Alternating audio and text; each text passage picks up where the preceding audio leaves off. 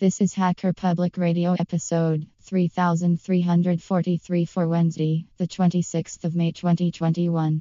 Today's show is entitled The Fourth Programming Language.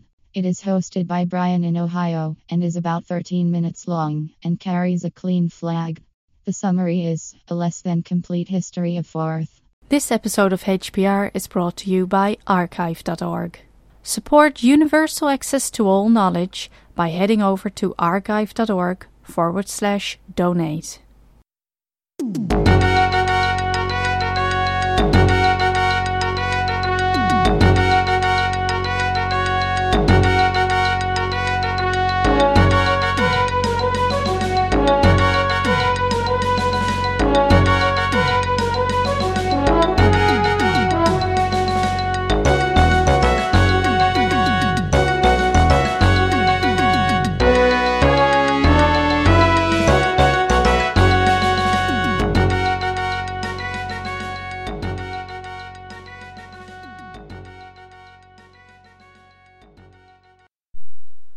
Hello, Hacker Public Radio. Brian in Ohio here.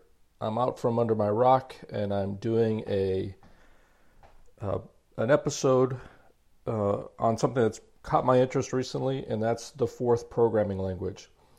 So I see myself doing maybe 2 or 3 episodes, at least 3 episodes, I think, on this. And on this episode, I want to talk about how Forth was invented. And then maybe in the next episode, I'll talk about why and how I'm using Forth. And then maybe the last episode, I'll show, we'll go through learn a little Forth by doing a simple Hello World kind of project. Drawing from a couple of resources from this episode, of course, the Wikipedia page, the Color Forth GitHub page. Color Forth is Charles Moore, the inventor of Forth's current project using colors for syntax in languages. It's interesting. And some PDF documents. One I found called Forth, the Early Years. I'll put a link in the show note for this. And then a little bit of history that's shown on Forth Incorporated's website. So to start, from the Wikipedia page. Forth is a simple yet extensible language. Its modularity and extensibility permit writing significant programs. A Forth environment combines the compiler and an interactive shell where the user defines and runs subroutines called words. So this isn't words as in the length of an integer or something like that in a language. This is words in the sense of words, like language words. Words can be interactively defined, tested, redefined, and debugged without recompiling or restarting the whole Forth environment. All syntactic elements, including variables and basic operators, are defined as words. Ideally, running the program has the same effect as manually re-entering the source. The Forth philosophy emphasizes the use of small, simple words. Words for bigger tasks call upon many smaller words that each accomplish a distinct subtask. A large Forth program is a hierarchy of words. These words being distinct modules that communicate, that is, to pass data implicitly via a stack mechanism. They can be prototyped, built, and tested independently. The highest level of Forth code may resemble an English language description of application, and it could be any language, whatever, doesn't have to be English, it could be any language you want to use. I'd say any human communication language for the words. And Forth has been called a meta-application language, a language that can be used to create problem-oriented languages. So Forth is an imperative stack-based computer programming language and environment originally designed by Chuck Moore. Its language features include structured programming, reflection, concatenative programming, and extensibility. I don't understand everything that's in that sentence, but I do know that imperative means commands. Forth is imperative because most words in Forth are commands. It's stack-based. Forth has 2 stacks. I think a lot of programming languages, especially anything derived from C, has stacks. The difference between a Forth stack and the heap in C is that the fourth stack is right in your face all the time. You control the stack. You have to know what's on the stack while you're programming. And there's good ways to use the stack, and there's bad ways to use the stack. So Forth has two stacks. The first one is the data stack, which passes and holds data between functions or between words. And that one is just called the stack. And then Forth has another stack called the return stack, and it's called the return stack. And it holds return addresses that are necessary for program flow control. Forth is structured, making use of subroutines at every step. You can think of every word in Forth as a function or a subroutine. Forth is extensible. The language can grow and modify itself, creating a custom solution for a programming problem. So a little bit of history.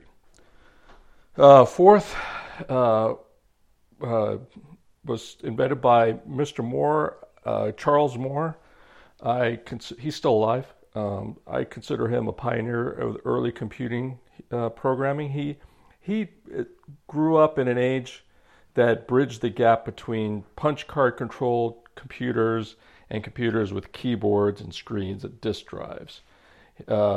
Necessity being the mother of invention, Mr. Moore created Forth over a 12-year period, growing from a simple interpreter to a full-fledged operating system. So Forth, the development of Forth began in 1958 when Charles Moore was a student at MIT. He had graduated high school from in Flint, Michigan, just north of where I live here in Michigan. And he, as an undergraduate student at MIT, he got a job at the Smithsonian Astrophysical Observatory.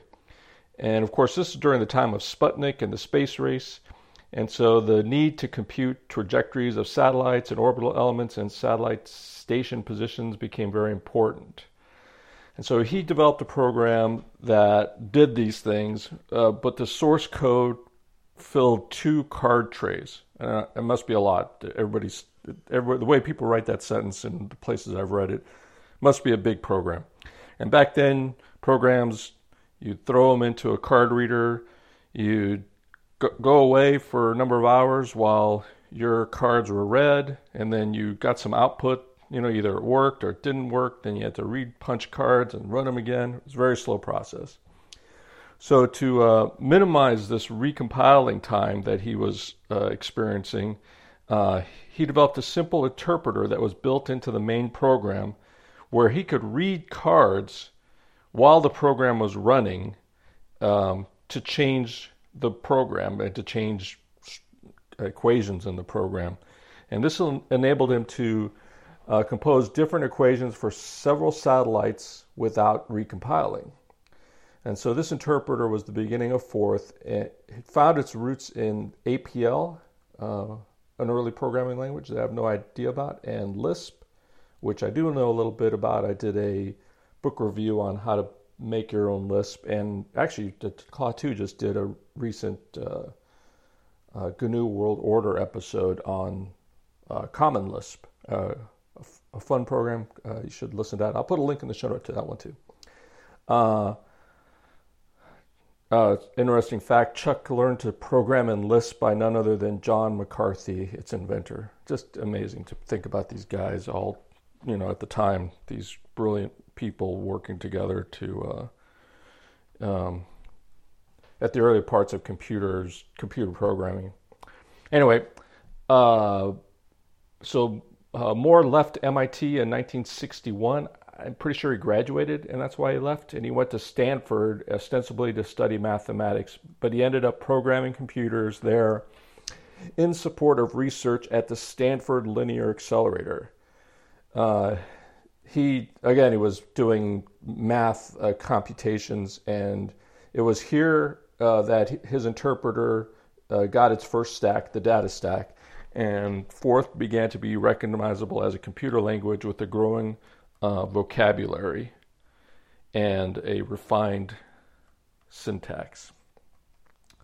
He was at Stanford for 3 or 4 years. He then went to the East Coast of the United States to New York City, where he was a freelance programmer.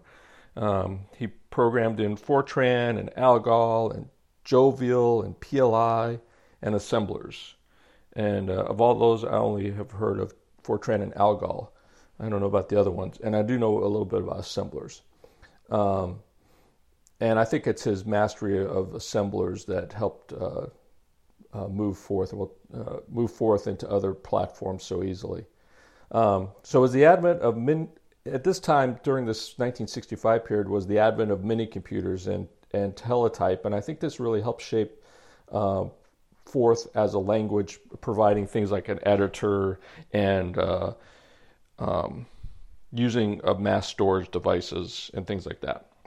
So he got married, and wanting a less hectic life, Moore left New York City to became a programmer for a major home furnishing company in Amsterdam, New York, which is, I think that's considered upstate New York, kind of north of the city quite a ways.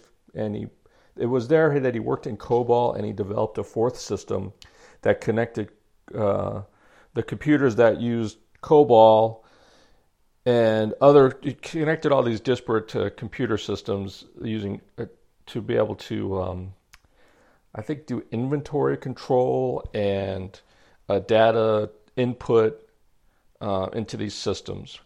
He did this for a while, a couple of years, but in the end, business and Forth did not go hand in hand. He thought they should use one computer system, and they decided not to buy it, so he left, I think, in a huff, because he said he left in a huff. But he left for better, greener pastures. In 1971, Moore was hired by the National Radio Astronomy Observatory. And I think it was here that Forth gained its first and maybe its best acceptance.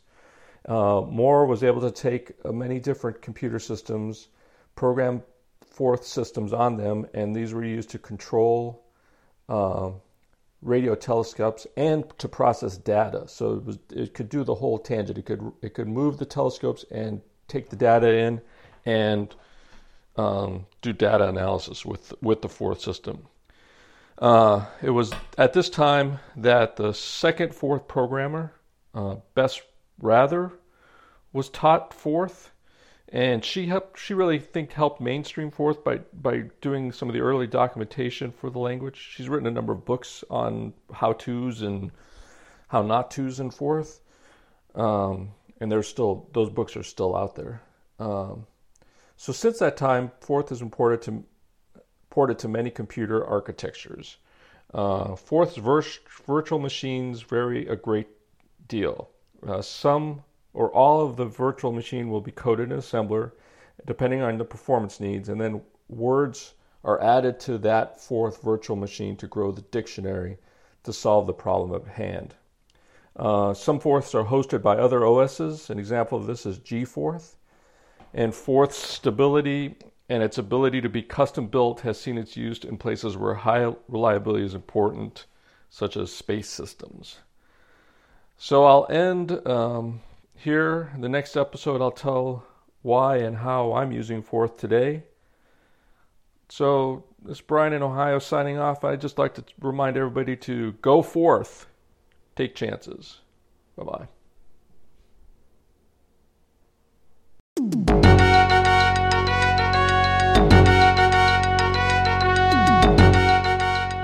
You've been listening to Hacker Public Radio at hackerpublicradio.org. We are a community podcast network that releases shows every weekday, Monday through Friday.